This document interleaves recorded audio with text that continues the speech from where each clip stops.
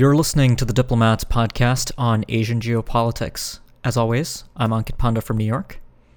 And I'm Prashant Parmeswaran in Washington, D.C. Hi, Prashant. Thanks for joining me. It's good to have you back on the show. Yeah, good to be with you. Great. So we won't be doing North Korea this episode. We've been doing that a lot recently. For good reason. We did 2 episodes in a row. But today, actually, our listeners will be hopefully happy to know that we are going back to Southeast Asia. So ASEAN has been busy lately. We just saw a leader summit in Manila where President Rodrigo Duterte of the Philippines presided over an interesting session, to say the least. And we'll get into why it was interesting. Specifically, a lot focuses on the South China Sea, or rather ASEAN's lack of focus on the South China Sea in some ways. And then, the ASEAN foreign ministers met with U.S. Secretary of State Rex Tillerson, making it his first encounter with his 10 counterparts from the ASEAN member states in Washington, D.C. And Prashant, I understand that you've been on top of this today, right? Yeah, that's right. A lot of stuff going on in D.C. the past week on US-ASEAN stuff, and a lot of ministerial attention here. So. Yeah. So, we both used to talk about how the Obama administration's pivot to Asia really, if you even go back before the pivot to the signing of the Treaty of Amity and Cooperation, it was really in some ways a pivot to Southeast Asia. Southeast Asia was in so many ways central to the Obama administration's Asia engagement. However, with the Trump administration, we've seen this focus on Asia, right? Like, don't get me wrong, Mattis, Tillerson, even McMaster have all done high-profile trips to the region. And, Trump's been speaking to leaders, but there really seems to be an overemphasis on East Asia, which I think many observers have picked up on by this point. So, in this context, Prashant, I do want to talk a bit about US-ASEAN relations today, but why don't we start with the Leaders Summit, which I think is an interesting place to kind of tell us where ASEAN is at as a grouping today. And then we'll move on to kind of what's going on between the US and ASEAN. Sound good? Yeah, sounds good. Cool. So do you want to tell us a bit about this Leaders Summit? I mean, you wrote this great article about the South China Sea in the context of this latest summit, which was the 30th ASEAN Summit in Manila. And you said that to say that the summit was a little soft on China would be an understatement. Actually, a Philippine diplomat told you that it would be an understatement to say that the statement that came out was a little soft on China. So really, what happened, what's going on, and where does ASEAN stand vis-a-vis China right now?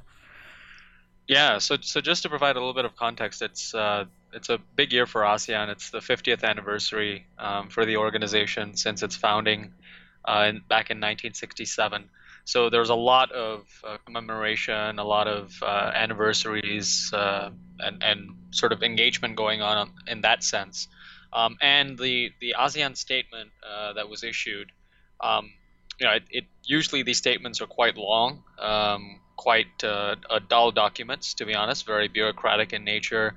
They cover everything from, sort of the 3 pillars of ASEAN. Some of them cover security issues, others economic issues, people-to-people, cultural interactions, educational exchanges. So a lot of issues discussed that actually don't make the headlines.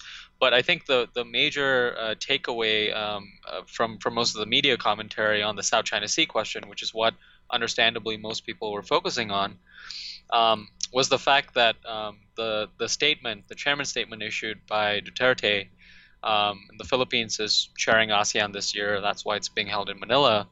That statement basically included almost no criticism of China at all and its actions in the South China Sea.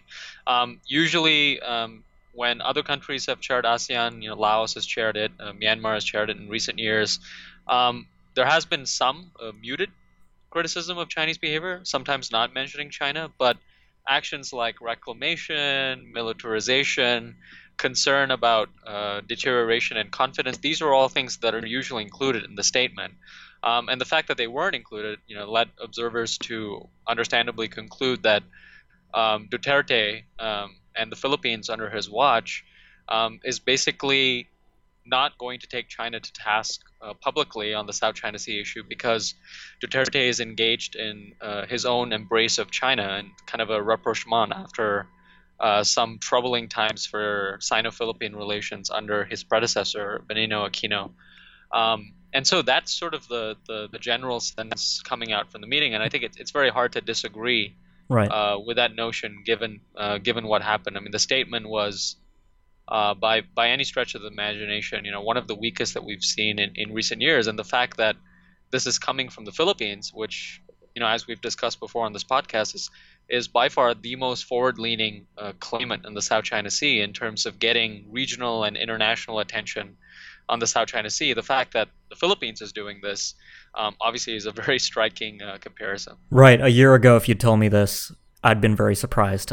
We've seen a lot of change in international politics in the scope of a year, but certainly, in the South China Sea, I think Duterte's rapprochement with China has been quite significant. But, Prashant, I mean, you also note in your piece that we've seen ASEAN stumble before over the South China Sea issue. There was the confused matter of the communique after last year's ministerial meeting in China and the China-ASEAN meeting. But more spectacularly, there was the 2012 Cambodia summit, which everybody points to as the defining moment of ASEAN, kind of demonstrating the gap between the so-called laggards on the South China Sea issue, like Cambodia, Laos, and other states, and the forward-leading claimants, which Philippines was once the leader of. Like when you look back on all the times that ASEAN has kind of failed to kind of really get together around the South China Sea issue, I mean, where would you rank what we just saw at the Manila summit? Yeah, it's a good question. I mean, it's definitely a fair point. We've both talked about this before. ASEAN is only one means through which Southeast Asian states express their interests in the South China Sea question. A lot of the action is bilateral and sometimes with their partners, whether it's the U.S., Japan, and other countries. So ASEAN, is a multilateral forum that is restricted to kind of just diplomatic management of the South China Sea situation. So, not a lot of people put a lot of stock into what ASEAN does on the South China Sea necessarily.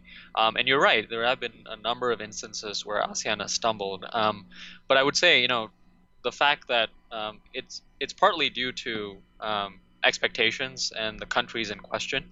You'd expect ahead of time that Cambodia might not take a strong position on the South China Sea, or Laos or Myanmar might waver a little bit. But as you pointed out as well, I mean, if you were to take what the Philippines' position was even a year or 2 or 3 years ago, the fact that we're seeing the Philippines come here and do this is quite significant. So that's the thing that's the most striking, particularly since some of the language that we've talked about in the South China Sea disputes. Philippine diplomats were the ones who advocated very strongly for the insertion of these clauses when other so-called laggards, as you pointed out, were resisting that. And now these diplomats, have to, quite sadly, watch as their new president doesn't include some of this language and refuses to include the language that they themselves had to advocate for. So I think that's really the depressing thing about ASEAN from the Philippine perspective, at least. Right. I'm sure some of those Filipino diplomats can find some sympathetic ears in Foggy Bottom in DC too, Absolutely. Yeah. So the other question I wanted to ask you, just the last thing on the South China Sea matter is, China's been also acting recently, right? I mean, we've seen at least the hints of progress. I'm very wary about talking about the South China Sea Code of Conduct because I know better, given how long we've been looking at this document, trying to kind of come out from the China-ASEAN processes. But as of late, they've kind of come to an agreement on a framework towards an agreement. So there is like some progress happening on this front. But what's your sense? Do you think this Code of Conduct push that's going on right now is going to lead somewhere? And is that partly due to this better state of relations between China and the Philippines? Yeah, I mean, as you pointed out, I mean, we've been talking about this code of conduct for a long time. In fact, initially when ASEAN and China concluded a declaration on the code of conduct back in 2002, that was because they were compromising and they couldn't agree on an actual code of conduct that was binding in any way. So they adopted a non-binding document. So we've been going at this for decades. And my sense is that we're not going to see any major document of consequence being adopted, even if the Chinese were to agree to what they're calling still a framework to govern the code of conduct, not necessarily a code of conduct. I think to the extent that we get anything, it will be a statement of general principles rather than something that has real teeth. And I guess, even if something is adopted, China's behavior in the South China Sea has been, you know, not changing significantly. And I would argue, and I think most people would agree, if Duterte and the Philippines, which was the most forward-leaning claimant in the South China Sea, can flip so dramatically after the Chinese have done so much to the Philippines in terms of assertive behavior, everything from harassing their fishermen to sort of intruding on their waters. Um, I think the Chinese, and particularly more hawkish voices in China, would conclude, well, we can sort of absorb the costs in the short term and try to play ASEAN along on this code of conduct while consolidating our own military position in the South China Sea, and soon we'll turn it into a Chinese lake anyway. So, such that even if we adopt a code of conduct in the next year or two or three, it'll be actually be quite meaningless because the military balance in the South China Sea would have turned so far more in China's favor that it wouldn't actually matter what's on paper because what's on the ground would have changed so dramatically. So I think that's sort of where the Chinese is. I wouldn't rule out some kind of document coming out.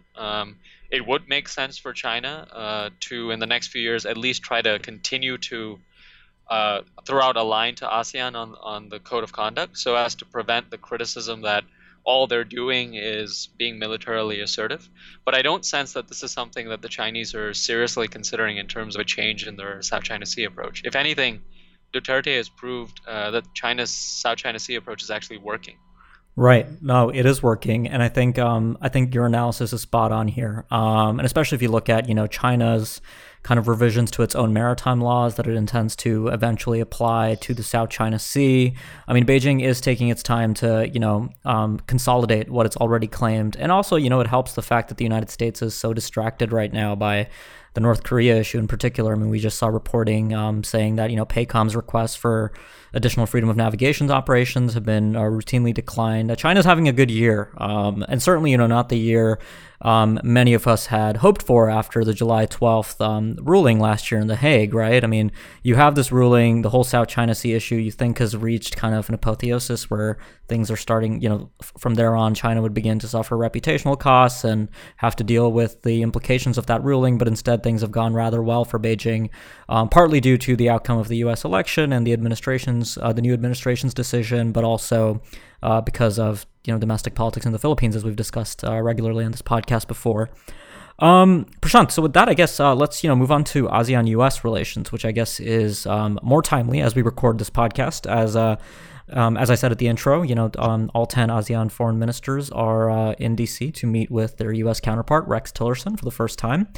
And, so ASEAN, like I said, I mean, I'd actually love to get your take on this. I mean, do you think, looking at the Trump administration's approach to Asia, that this is really a Southeast Asia second administration, really focused on East Asia first? Yeah, so I think there definitely is a concern that relative to the Obama administration that, as we talked about earlier, has prioritized Southeast Asia much more than previous administrations, that we are going back to a pattern where it's going to be Northeast Asia first, particularly with all the attention on China and particularly North Korea. That being said, I think that if you look at any number of challenges that the Trump administration will have to deal with, whether it's maritime security, South China Sea, Islamic State, terrorism, these challenges will require Southeast Asian states. I think ultimately, though, while I see the Obama administration and several of the officials there as being multilateralists at heart, and being very committed to attending these summits and meetings regularly, I think it's too early to say whether the Trump administration is like that to the same degree. And I think we will see some prioritization of certain partners over others. And if there's a loss of momentum, the countries that will feel it will be the countries that are less relevant to some of these big strategic challenges that we're talking about. Yeah, so Prashant, you wrote this article earlier arguing that it was a good thing and an urgent necessity for Trump to go to these summits later this year, including APEC and the ASEAN summits.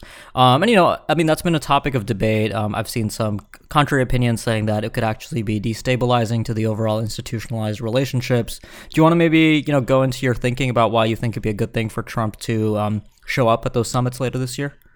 and he said he will go there. So it looks like it's happening. Yeah, absolutely. And I think when he said that, it was a pretty welcome signal. It's sort of unusual for an administration to announce this early in the year that they're confirming attendance at meetings, particularly because previously there's been a number of times, Obama missed one meeting. Clinton missed one as well. So, and it often happens because of domestic politics. So it really is quite a big commitment coming from the U.S. side under Trump.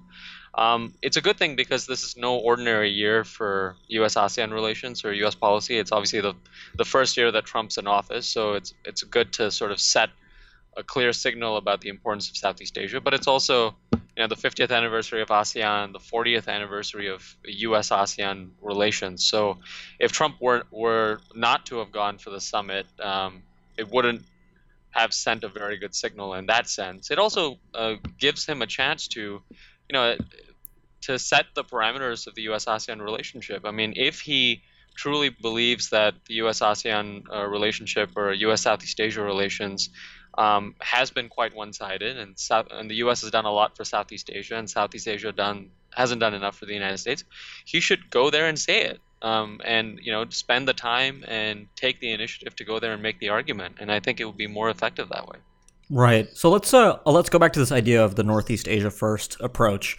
So when Tillerson talked to the ministers, the readouts that we saw, there was no official State Department briefing. I understand that you spent some time with people close to the summits, but North Korea is sort of an obsession on the part of this administration. Very early on, even in the transition, Trump was famous for not taking an interest in any intelligence briefings, but he reportedly had requested a couple at least on North Korea. And we saw this major policy review, and right now it seems like the administration is really doubling down on what it's called maximum pressure towards North Korea, and it seems like it's fully, enlisting all 10 ASEAN members to try and cut North Korea off. And to be fair, there were some reactions on Twitter, for example, when Ryan Priebus said that the invitation to Duterte to visit Washington D.C. was justified because the U.S. needs to tamp down on North Korea. And, there are limits to that. But obviously, there are real ties between North Korea and Southeast Asia. For example, last year, there was a major cyber breach at the Central Bank of Bangladesh, and that money was actually, laundered through the Philippines, leading to a Bangladeshi delegation going there. But, more significantly, just the recent assassination attempt. Kuala Lumpur International Airport is the 24th busiest airport in the world. North Korea used weapons of mass destruction there to kill Kim Jong-un's older half brother. So there are these connections that I think people sometimes forget about. And if I'm correct, I think I saw on Twitter that the last time ASEAN mentioned North Korea in a joint document, I mean, they have made statements after missile launches and stuff, but last time it was mentioned in a joint document or a joint statement, North Korea, was way back in 2011. So it seems like it's been a while. So, what's your take on all this business with North Korea and ASEAN? Do you think it's a productive area for the United States to focus on right now? Yeah, I mean, it's a good question. I think the United States has been pressuring a number of Southeast Asian countries for years now to crack down and to reduce the extent of their relationship with North Korea, including closing of the embassies. You talked about financial transactions, which is a really important component, but also proliferation concerns. The Bush administration with the Proliferation Security Initiative and thereafter, Malaysia has been an important actor and player in terms of toughening some of its regulations in that domain too. So this has been going on for a while. It's nothing new. I don't doubt that North Korea was discussed in the actual meetings. That being said, I also think that there's a little bit of a dynamic where the State Department they didn't do like sort of their regular day-long briefing, but they did do a short session with some reporters. And if you look at what the questions were, it's the predictable dynamic where reporters will kind of latch on to the sort of challenge of the day, and it happened to be North Korea. And so most of the questions were on North Korea. There wasn't anything else that major in terms of a significant story that was coming out of that briefing, as far as I can tell, having read it. I think that's what created the dynamic that sort of, this U.S.-ASEAN meeting was all about North Korea and the U.S. kind of pressuring Southeast Asian states, when in effect, as you correctly pointed out, this has been going on for a long time. Also, the other secondary point that you sort of alluded to, which is how how much of a worthy effort is it to pressure ASEAN states? I don't think it's very worthwhile. The Southeast Asian states maintain these links with North Korea out of various considerations. Diplomatic, cultural links, economic links. And they've proven that they want to keep this going on. And if the Malaysia episode shows us anything, is that these countries will make their own determination with respect to what to do in North Korea. And if they're about to tighten or reduce their relations with North Korea, the North Koreans are doing a pretty good job of themselves of making Southeast Asians think twice about doing that. So I don't think the United States needs to lean too heavily on ASEAN countries for that to happen. Right, and it could lead to resentment depending on the tone that's taken, I mean, it seemed to me, at least reading the reports, and I actually very quickly glanced at that briefing, and some of the answers, it seemed like the U.S. was very didactic in some ways at this meeting with Tillerson on North Korea, on even South China Sea. I mean, Tillerson told all the other claimant states to not engage in reclamation efforts when the Trump administration really hasn't sent that message to China directly.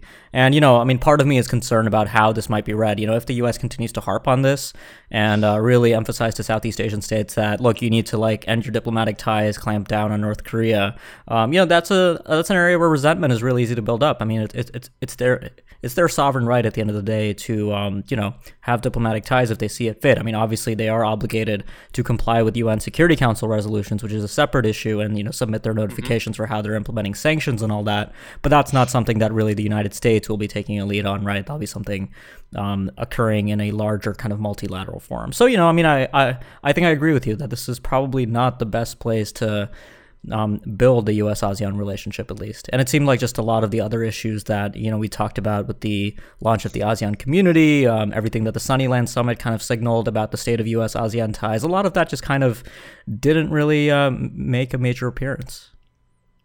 Yeah, absolutely. I mean, they definitely factored into the discussions because the discussions, the U.S.-ASEAN dialogue, they go into painful details about all the bureaucratic procedures and each line item in the sort of big U.S.-ASEAN strategic partnership.